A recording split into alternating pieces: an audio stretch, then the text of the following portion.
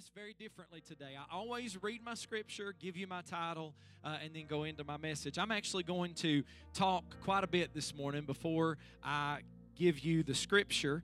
We're going to talk about several different scriptures. So if you're taking notes today, you're going to want to jot the scripture down. I believe God's going to speak to us today through His Word. So I'm going to tell you first my title. This is totally out of order for everybody else, but God's laid a message on my heart that I want to share with you today that I've simply titled, It's Time to Pray. Can I get an amen out there in the virtual world? It's time that the church goes to prayer. Amen?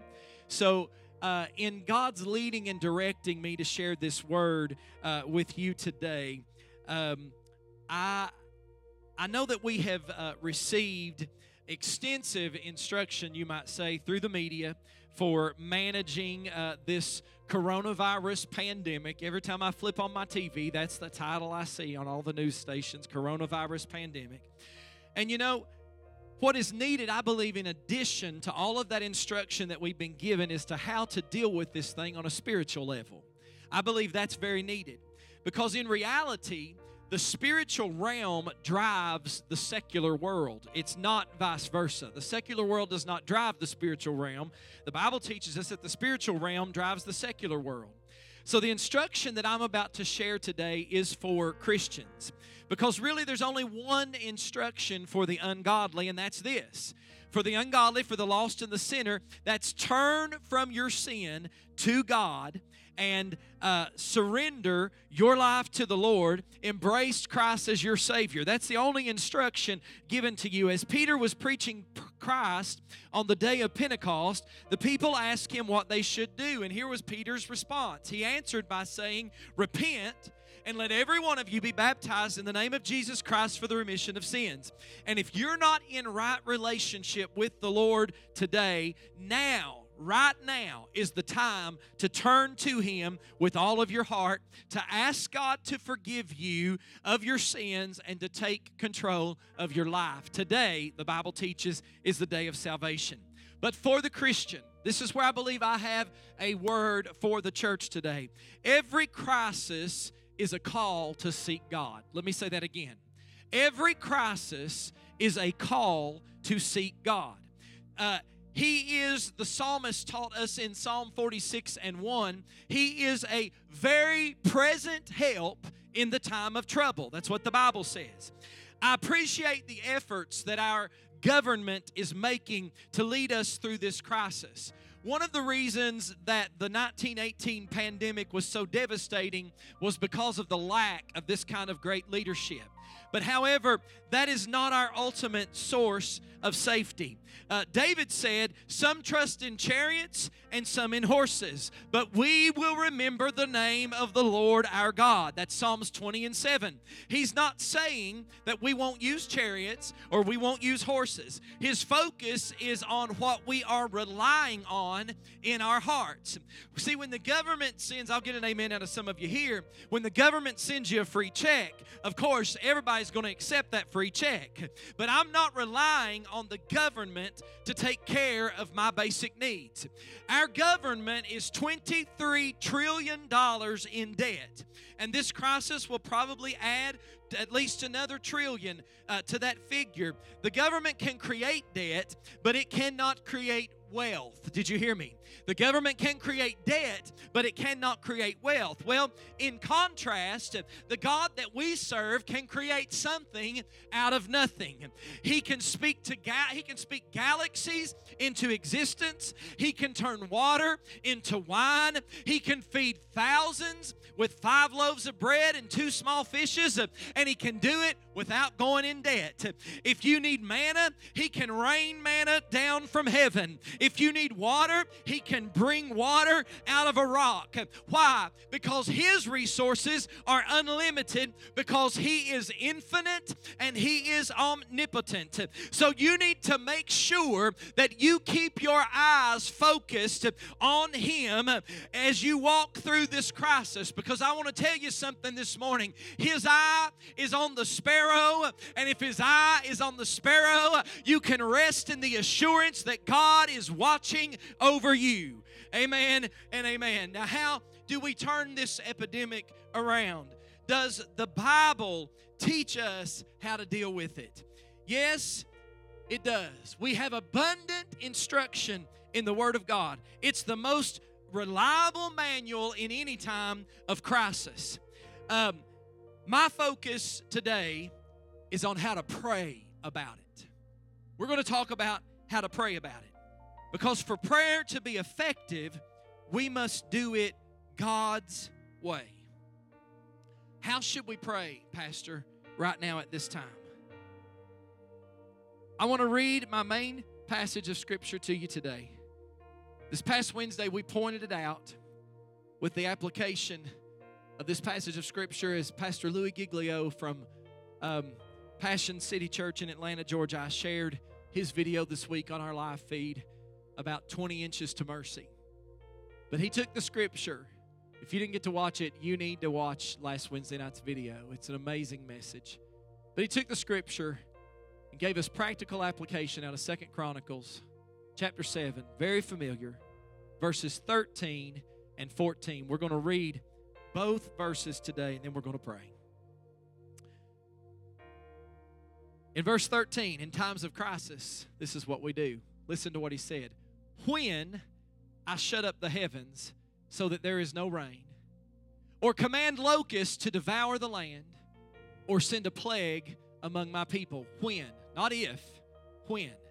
Then he says, if my people who are called by my name will humble themselves and pray and seek my face and turn from their wicked ways, then, when, if, and then I will hear from heaven, I will forgive their sin, and I will heal their land. Pray with me and for me today. Father, thank you for your love, your mercy, your grace, and your anointing. Thank you for your mighty presence we've already felt in this room. God, we couldn't have planned that for $1 million. But I thank you, Lord, that you walked right into this room this morning in such a rich and a very real way. And I believe, God, things were broke in the heavenlies as people prayed together in unity. God, I'm asking you right now that you'd do the same through this word. Anoint our ears to hear and our hearts to receive what you would speak to us today. And Holy Ghost, I ask you to anoint me. I ask that I would be decreased to nothing, that your spirit, your presence would be increased within me, that I won't preach anything today with the enticing words of men's wisdom, but that the word will come forth today in the power and the demonstration of the Spirit of God. Lord, I give you the glory, the honor, and the praise. I ask you to do it in and through your word today, and I give you the glory for it in advance. In Jesus' name, and everybody said, amen. Thank you, Nicholas. At the right time, we pray an authoritative prayer commanding plagues to cease, commanding trials to cease, and other things to cease. I want to prove that to you from God's word. See, there is an appropriate time to tell a mountain to be removed, or an appropriate time to tell a fig tree to dry up and die. Both of those things happen in the Bible. Otherwise, we're just howling at the moon if we try to do it at an inappropriate time. I don't believe that we begin this prayer by screaming at this virus, by screaming and rebuking it and all of those things. I believe we begin our prayer by submitting ourselves to God. We begin by confessing our sins. We begin with personal repentance and renewed consecration to God. That's why this passage of Scripture that we just read is so important. You see, there was no command in this passage to rebuke the devil. The command was to get right with God. The command was to humble ourselves and to pray and to seek God and to turn from our wicked ways. Whose wicked ways? He wasn't talking to the world here. He was talking to the church to turn from our wicked ways. You see, the lack of that is what opened the door, if you will, for the problem in the first place. If we open the door by our wicked ways and our neglect of relationship with God, then we have the power to close the door by turning from our wicked ways and seeking God. That's what the word said. See, the first step to submission to God is found in James chapter 4 and verse 7. The word says, submit yourselves then to God. We're talking about the when, if, and then. Submit yourselves then to God, resist the devil, and he will flee from you. I want you to notice that order on the scripture. It says, submit to God, then resist the devil. That will produce the results. You see, resisting or rebuking the devil when we have not submitted ourselves to God first is non-effective. The authority that we can exercise in the spiritual realm is directly proportional to the level of our submission to God. Let me say that statement again. The authority that we can exercise in the spiritual realm is directly proportional to the level of our submission to God. Jesus said, I tell you the truth, the Son can do nothing by himself. He can do only what he sees his Father doing, because whatever the Father does, the Son also does. We find that in John 5:19. And then in John 15:5, Jesus said something similar about you and me. Jesus said, I am the vine, you are the branches. He who abides in me and I in him bears much fruit. He said, for without me, you can do nothing. You see, to operate out of a carnal mind on our own initiative is pointless. Authoritative prayer flows out of abiding in the vine. It comes as we hear God in the Spirit. You have to be able to hear God in the Spirit. Then we speak what God is saying, and then we insist on what God is willing to be done. Our prayer must always be an execution of His will. What did Matthew 6:10 say? I didn't give them this scripture, but he said, your kingdom come, your will be done on earth as it is in heaven. We can petition God for whatever we need, but authoritative prayer depends upon our alignment with God. We can ask God for anything we need, but in order to have authoritative prayer, that's dependent upon our alignment with God. Let's look at 1 John chapter 5 and verse 14. He says, this is the confidence we have in approaching God, that if we are asking according to His will, He hears us. Now, if we were to go on to the next verse, it affirms the answer. But we cannot ignore the condition that we have in this verse that says, if we ask anything according to His will. See, three things need to be lined up for authoritative prayer. And these are the three things, if you're wanting to write them down. Three things need to be lined up for authoritative prayer. First of all, the will of God. Second of all, the timing of God. And third of all, a life submitted to God. The Bible teaches us to confess your trespasses to one another. Pray for one another that you may be healed. Why? Because the effective, fervent prayer of a righteous man avails much. We find that in James 5:16. The effective, fervent prayer of a righteous man avails much. The effective, fervent prayer of a righteous man. The key word there being righteous. In fact, God told unrighteous people that He would not hear their prayers. Did you know that? God spoke to unrighteous people and He said He won't hear their prayers. Listen to what He says in Isaiah 1:15 and 16. He says, when you spread out your hands in prayer, I hide my eyes from you. Even when you offer many prayers, watch this, I am not listening. Your hands are full of blood. Wash and make yourselves clean. Take your evil deeds out of my sight. Stop doing wrong. Listen, it's not the volume of prayers that gets the ear of God. It's a submitted, obedient heart. James says that we can resist the devil and he'll flee from us. But I want us to get the full context of that. Let's look at that in context. James 4:7-10. Submit yourselves then to God. James 4:7-10. Resist the devil, and he will flee from you. Come near to God, and He will come near to you. Wash your hands, you sinners, and purify your hearts, you double-minded. Grieve, mourn, and wail. Change your laughter to mourning and your joy to gloom. Humble yourselves before the Lord, and He will lift you up.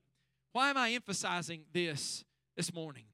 It's because we can miss the point of it all if we jump right in to rebuking the devil. We get it out of order. First, we must get in right relationship with God. Then, and only then, can we assert the authority against the devil and against disease. Part of praying the will of God is submission to God's timing. See, during the first 3 plagues on Egypt, God allowed the plagues to strike His own people as well as the Egyptians. People with overly simplistic theology are a little baffled by this. Why would God allow His own people to be afflicted with polluted water, with frogs, and with lice? He was getting their attention as well as He was getting the attention of the Egyptians. He was preparing them to exit Egypt. He was disturbing their nest so that they would follow Moses to the promised land. To stand up and to command those plagues to cease before God had accomplished His purposes through them would have been useless. But once they had served their purpose, listen to me, but once they had served their purpose with the Israelites or the church, God made a distinction between them and the Egyptians. None of the other plagues touched them. Jesus moved in the timing of the Father, and we must move in the timing of God. Those plagues affected all the Israelites. In our individualistic society today, we underestimate the connection of God's people. Because when one member of the body suffers, the Bible says we all suffer. In 1 Corinthians 12 and 26, it doesn't say that we should suffer. It says we do suffer. We are members of one another. And when God brought chastening on Israel in the first deportation, if you will, of Babylon, godly people went into captivity along with other people. Godly people were taken into captivity as well. Daniel was one of those. Daniel was taken into captivity, and he was made one of Nebuchadnezzar's eunuchs. And what a painful experience that must have been. If you don't know what it is or what it means to be a eunuch, you need to look that up and study it. He was probably a teenager. I taught a Wednesday night lesson on this one time, and there's every indication that he was a good, godly person. But the judgment on Israel as a whole affected Daniel greatly. And in Luke 13 and 4, Jesus referred to an incident in which the Tower of Siloam fell on 18 people and killed them all. Then he asked, do you think that they were worse sinners than all other men who dwelt in Jerusalem? The implied answer there in that passage is no. His point is that it did not happen because they were worse sinners than others. Another example, when the disciples saw a man born who was blind at birth, they asked Jesus, Rabbi, who sinned, this boy or his parents, that he was born blind? They seem to have a simplistic theology like a lot of Job's comforters. You know, good things happen to good people and bad things happen to bad people. But what was Jesus' answer to this question? Jesus answered them and He said, neither this man nor his parents has sinned, but that the works of God should be revealed in him. There were times in the Bible when judgment would fall on an individual because of an individual's sin. I want you to stay with me. Listen, if you're taking notes, it happened to Gehazi in 2 Kings 5 and 27. It happened to King Uzziah in 2 Chronicles 26, 16 through 21. It happened to King Herod in Acts chapter 12, verses 19 through 23. But sorrow and sickness usually comes as a result of living in a fallen world. Romans 8 and 23 tells us that. It doesn't mean that it happened because of individual judgment or individual sin. So why are you saying that, Pastor? I'm saying our response to anybody, and hear me when I say this, because there's a doctrine going on in this world today that if you have this disease or that disease, it must be because you don't have enough faith and yada yada and all this mumbo-jumbo garbage, excuse me. Because our response to anybody who gets sick, whether it's with the coronavirus or whether it's with cancer or whether it's with anything else, our response should be one of compassion and one of care, believing for God to be glorified through their healing. Did you hear me? That's what our response should be, believing God to be glorified through their healing. I want to tell you something. If Ray White walks away from that scan healed, I can promise you God's going to be glorified through that healing. So our response to anybody who's battling sickness should be compassion and care, and we should believe God to be glorified through their healing. Now, secondly, today I want to talk about prayer is a crucial factor, I believe, specifically in stopping this pandemic. The Lord just really laid that on my heart the past 2 weeks, especially last week after I listened to Pastor Louis Giglio and the message that he brought. I believe that prayer is a crucial factor in stopping this pandemic. You see, we see the plague that broke out in Numbers chapter 16. That chapter records the rebellion of Korah and the judgment that fell on those people. And seeing that judgment scared the people, but it did not change their hearts. I want you to follow with me as we read Numbers 16, 41 through 50. The next day, the whole Israelite community grumbled against Moses and Aaron. "You've killed the Lord's people," they said. But when the assembly gathered in opposition to Moses and Aaron and turned toward the tent of meeting, suddenly the cloud covered and the glory of the Lord appeared. Then Moses and Aaron went to the front of the tent of meeting, and the Lord said to Moses, "Get away from this assembly so that I can put an end to them at once," and fell face down. Then Moses said to Aaron, "Take your censer and put incense in it, along with burning coals from the altar, and hurry to the assembly to make atonement for them. Wrath has came out from the Lord. The plague has started." Boy, that sounds familiar. So Aaron did as Moses said, and he ran into the midst of the assembly. The plague had already started among the people, but Aaron offered, watch this, the plague had already started among the people, but Aaron offered the incense and made atonement for them. He stood between the living and the dead, and the plague stopped. But 14,700 people died from the plague, in addition to those who had died because of Korah. Then Aaron returned to Moses at the entrance of the tent of meeting, for the plague had stopped. Listen, the incense that Aaron carried represents intercession. Do you follow me today? The incense that Aaron carried represents intercession. In Romans chapter 8, verses 3 and 4, it gives us that understanding. Read that one later. It's intercession based on the atonement. Our plea is not the goodness of man. Our plea is the effectiveness of Christ's sacrifice on our behalf. Moses instructed Aaron, what did he tell him to do? He said, "Take the censer and put a fire in it from the altar and put incense on it and take it quickly to the congregation and make atonement for them." It was through that intercession that the plague was stopped. And verse 48 says, Aaron stood between the living and the dead. Listen to your pastor today. During this time, I believe God is calling the church to stand between the living and the dead. I believe God is calling the church because we're the only ones that know how to take the fire from the altar and carry the incense under the nostrils of God, because it'll go up like a sweet smelling aroma to Him. It will get His attention, and God is calling the church to intercede for the people. This world around us is lost and dying and going to hell. God raise up a church that will get in an altar of prayer and burn the incense and the sacrifice before an almighty God. I believe that God is calling us to do that. The Bible teaches us in 2 Peter chapter 3 and verse 9. I didn't give him this scripture, but what did it say? It said God's not willing that any should perish. God don't want anybody to perish, but that all should come to repentance. The safety, the salvation is linked with repentance. Oh, a lot of people don't want to preach about repentance today. I just want to ask for forgiveness, but don't ask me to stop doing what I'm doing. Oh, don't ask me to stop going where I'm going.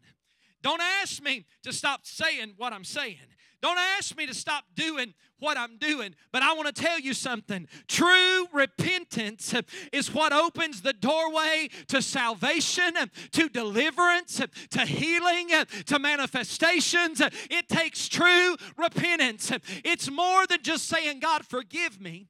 It's saying, I'm going to turn and walk away from the direction I've been walking. I'm going to do a 180 and go the other direction. I want you to notice how God, though, takes responsibility for the plague. If you study the plagues in the Bible, you don't find much mention of the devil. You ever thought about that? It don't give much credit to the devil when you study the plagues in the Bible. If you study the plagues in the Bible, you'll find that very few give much attention to the devil. But before the plague, due to David pridefully counting the people in 1 Chronicles 21 and 1, that verse says that Satan rose up against Israel and incited David to take a census of Israel. Satan's role was to tempt David toward the sin. That's the role of the devil, is to tempt the church toward the sin. And it was David's sin that brought on the plague. It wasn't the devil. It was David giving in to the devil. Hello, somebody. Verse 7 says, and God was displeased with this thing, therefore he struck Israel. See, in the day and the hour in which we live, I don't know if you'll help me preach from home or not, but it's not politically correct anymore to say that God would judge anything, right? Because God doesn't judge. God is, I've heard this till I don't even want to say how I feel about it sometimes. God is love. God could never do that. Why would a loving God do that? It's just not politically correct to say that God would judge anything. And it's not politically correct to say that God would actually send a plague. But I want to tell you something. That may not be politically correct today, but that's exactly what Scripture says about the plagues in the Bible. God sent it, and when His conditions were met, then God removed it. Again, repentance and intercession were the keys to resolving the problem. There's no mention here of social distancing, although I believe that's a wonderful thing to do. It's a new term none of us heard about till 2020, social distancing. I've even used it myself so people didn't judge me for my birthday gift yesterday. By the time I got to the door, the members were in their car. They were social distancing. We stand up here and we worship 6 feet apart, socially distant. Praise the Lord. That's a good thing to do. I'm not making fun of it. I'm just saying there's no mention in the Bible of it. What it does mention is repentance and intercession. See, none of the leaders of our country are saying, the Word says, when I send the plague on you, if my people, which are called by my name.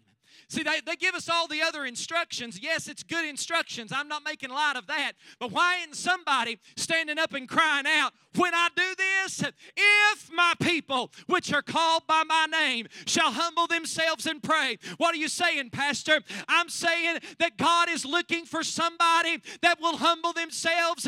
God is looking for a church that will pray, a church that will turn from their wicked ways. God is looking for the church to seek His face and allow Him to move, repent, and then He'll hear us from heaven. He'll forgive our sin and He'll heal our land. The prophet Gad told David, I'm getting to my point. Title of my message, it's time to pray. The prophet Gad told David to erect an altar, which David did. He offered sacrifice, burnt offerings, and fellowship offerings. I thought about that. Didn't really look up what a fellowship offering was, but I'd love to have some good fellowship. Amen. He called on the Lord, and the Lord answered with fire from heaven on the burnt offering. The Bible says in that passage of Scripture that the Lord spoke to the angel, and he put his sword back into his sheath, the Bible says. And when David saw what the Lord had done, he offered sacrifices there. Now listen, we don't offer bulls and goats on an altar in the new covenant.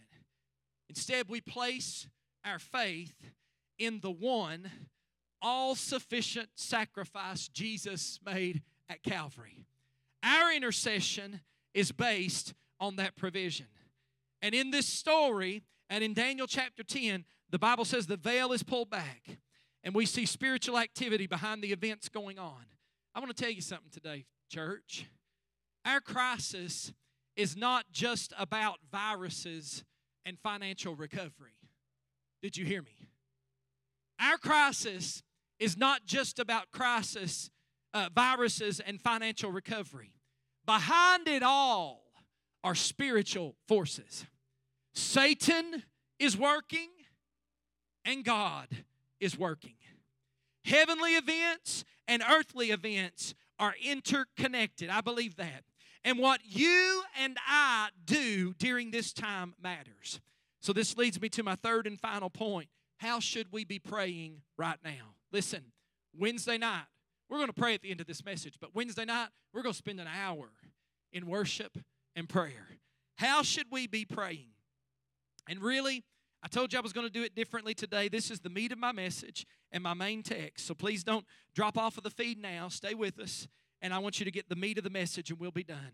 Thirdly, Daniel's prayer in Daniel chapter 9 provides a model, I believe, for asking for God's intervention. We're going to look at Daniel chapter 9 today. This is the kind of prayer that the church should be praying right now. because it positions us for receiving God's help in the time of need. In the first two verses, we see Daniel aligning himself with the will of God and the timing of God. Let's read. In the first year of Darius, son of Xerxes, a Mede by descendant, who was made ruler over the Babylonian kingdom, in the first year of his reign, I, Daniel, who's writing this, understood from the Scriptures, notice he said that, according to the word of the Lord given to Jeremiah the prophet, that the desolation of Jerusalem would last 70 years.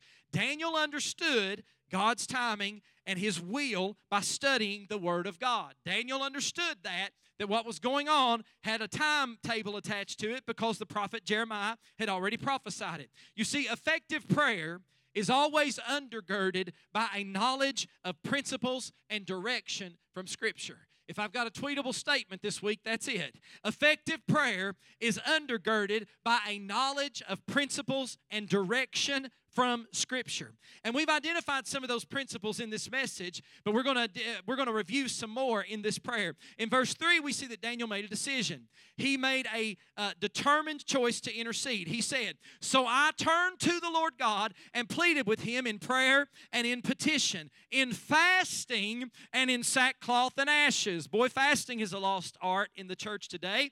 I want you to notice the stance that he takes. It was to humble himself, consistent with 2 Chronicles chapter 7 and verse 14. If my people which are called by my name shall humble themselves. That's the first condition. Fasting, sackcloth, and ashes are indicative of humbling oneself. Read Psalm 35 and 13. We need to fast. Can I tell you that? The church needs to fast. So from between last Wednesday and this Wednesday, I've been asking you, if you haven't started yet, start now. Fast something before we get together online for this hour of worship and prayer on Wednesday night. So then Daniel addresses the core problem. The core problem he sees is sin. God's people had been unfaithful, and that was why their trouble came. I believe God's people have been unfaithful today. Oh, it's probably even quiet in the living rooms right now. It got quiet in this building. I believe God's people have been unfaithful today. We've chosen other things over the house of God. Now we don't have the option to go to the house of God. We have to log on and watch it online. Can I get an amen out in the Facebook world or the YouTube world? You didn't have the option to get in your car and drive here this morning because we can't have public gatherings. But before this happened, a lot of people in a lot of churches across a lot of nations chose other things than worship. God's people have been unfaithful, and that's when their trouble came. It was a corrective measure by a loving God. And rather than allowing them to totally corrupt themselves to their own destruction, God intervened to turn them back to Him. Daniel understands that. He's praying with understanding. He's addressing issues that matter to God. So in verses 4 through 8, here's what Daniel said. I prayed to the Lord my God and confessed, Lord, the great and awesome God who keeps His covenant of love with those who love Him and keep His commandments. Watch this. We have sinned and done wrong. We've been wicked and have rebelled. We have turned away from your commands and laws. We have not listened to your servants, the prophets, who spoke in your name to our kings, our princes, and our ancestors, and to all the people of the land. Lord, you are righteous, but this day we are covered with shame. The people of Judah, the inhabitants of Jerusalem, and all Israel, both near and far, in all the countries where you've scattered us because of our unfaithfulness to you, we and our kings, our princes, and our ancestors are covered with shame, Lord, because we have sinned against you. You see, the sin that brought on the problem can never be ignored. The sin that brought on the problem can never be ignored. In Numbers 25, verses 1 through 8, there's another plague there. I don't have time to read those scriptures today. But that plague came as a result of idolatry and sexual immorality amongst God's people. And dramatic steps had to be taken to end the sin before the plague ceased. And in obedience to God, listen to this. In obedience to God, Moses killed all the leaders. Wow. An Israelite man defiantly brought a Midianite woman in front of the whole assembly. Phinehas, the Bible says, drove the spear through both of them. The Bible says that final act against sin ended the plague.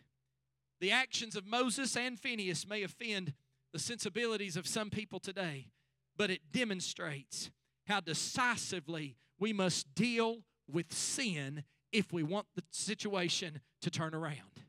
It demonstrates sin has to be dealt with if you want the situation to turn around. Jesus said, if your right hand causes you to sin, cut it off and cast it from you. For it's more profitable for you that one of your members perish than your whole body be cast into hell. What are you saying, Pastor? I'm saying you got to deal with the sin. Stop living in the sin. Somebody that's listening to me today and watching me today and hearing my voice today, you want to run to the house of God, but then you want to run back out into sin. You want to ask God to forgive you and sing in praises and worship, and then you want to go right back out and return right back to the same place in the same shape, doing the same sin. You want to go home, close your closed doors, watch things you shouldn't watch, listen to things you shouldn't listen to, and do things you shouldn't do. God said, kill the sin, and when you kill the sin, I'll turn the situation around. Paul said, I'm crucified with Christ. Nevertheless, I live. Yet not I, but Christ lives within me. Daniel doesn't sugarcoat the sin, and I'm almost done today, that got Israel into trouble. He identifies the sin. He confesses it because he was guilty of it, and he asks for forgiveness and mercy. Daniel was a godly man, but he understood that his connection with the nation of Israel. And rather than distancing himself from those sinners, he identifies with them so that he can intercede for them. Of course, that's what Jesus has done for us. But this is an example for us. Instead of praying, they have sinned, Daniel prays, we have sinned. I believe the church needs to pray.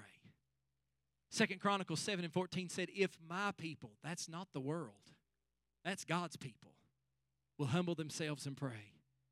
Daniel says, we have sinned. Daniel continues to pray that way. He acknowledges the righteousness of God in bringing the disaster on them, but then he bases his request for relief on God's mercy and God's willingness to forgive. Verses 9 through 12. The Lord our God is merciful and forgiving, even though we have rebelled against him. We have not obeyed the Lord our God or kept the laws he gave us through his servants the prophets. All Israel has transgressed your law and turned away, refusing to obey you. Therefore, the curses and sworn judgments written in the law of Moses, the servant of God, have been poured out on us because we have sinned against you. You fulfilled the word spoken against us and against our rulers by bringing on us great disaster.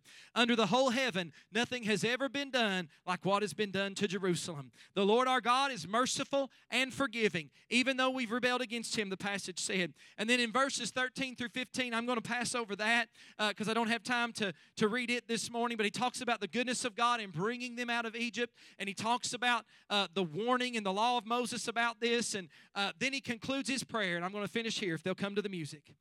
Daniel chapter 9, verses 16 through 20, he concludes his prayer right here. He says, Lord, in keeping with all of your righteous acts, turn away your anger and your wrath from Jerusalem, from your city, your holy hill. Our sins and the iniquities of our ancestors have made Jerusalem and your people an object to scorn to all those around us. Watch this closely. Verse 17. Now, our God, hear the prayers and the petitions of your servant. For your sake, Lord, look with favor on your desolate sanctuary. I read those words on Friday evening, and I thought my heart would overwhelm me. For your sake, God, look with favor on your desolate sanctuary. Give ear, our God, and hear. Open your eyes and see the desolation of the city that bears your name. We do not make request of you because we are righteous. We do not make request of you because we are righteous, but because of your great mercy. Lord, listen. Lord, forgive. Lord, hear and act. For your sake, my God, do not delay, because your city and your people bear your name. If my people, which are called by my name, shall humble themselves and pray and seek my face and turn from their wicked ways, then, oh hallelujah, then will I hear from heaven. I will forgive their sin and I will heal their land. If you finish reading in Daniel chapter 9, the rest of the chapter talks about Gabriel coming and confirming that God had heard the prayer. So I'm closing today with this. Here we are today in the midst of this crisis and this pandemic. Today is the 6th Sunday that we've not been able to meet together in this building for worship. When I walked in today and I saw your pictures all over all the seats, it was all I could do not to lose it, and I'm about to lose it right now. It's the 6th Sunday we've not been able to meet together in this building for worship. I'm calling the church to follow Daniel's example. And let's ask for God's mercy. As the people of God, let's pray the scriptures. Let's put ourselves in Daniel's shoes and apply the prayer in Daniel chapter 9 to the current crisis.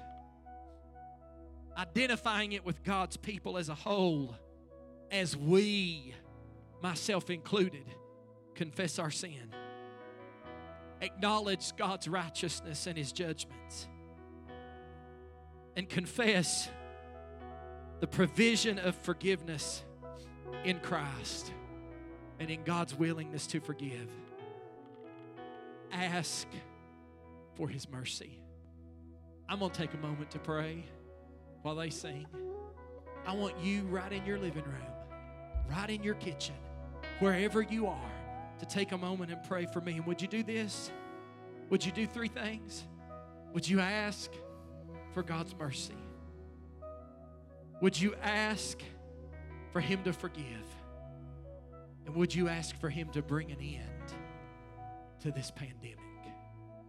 I know God is able to do it. As they sing, join with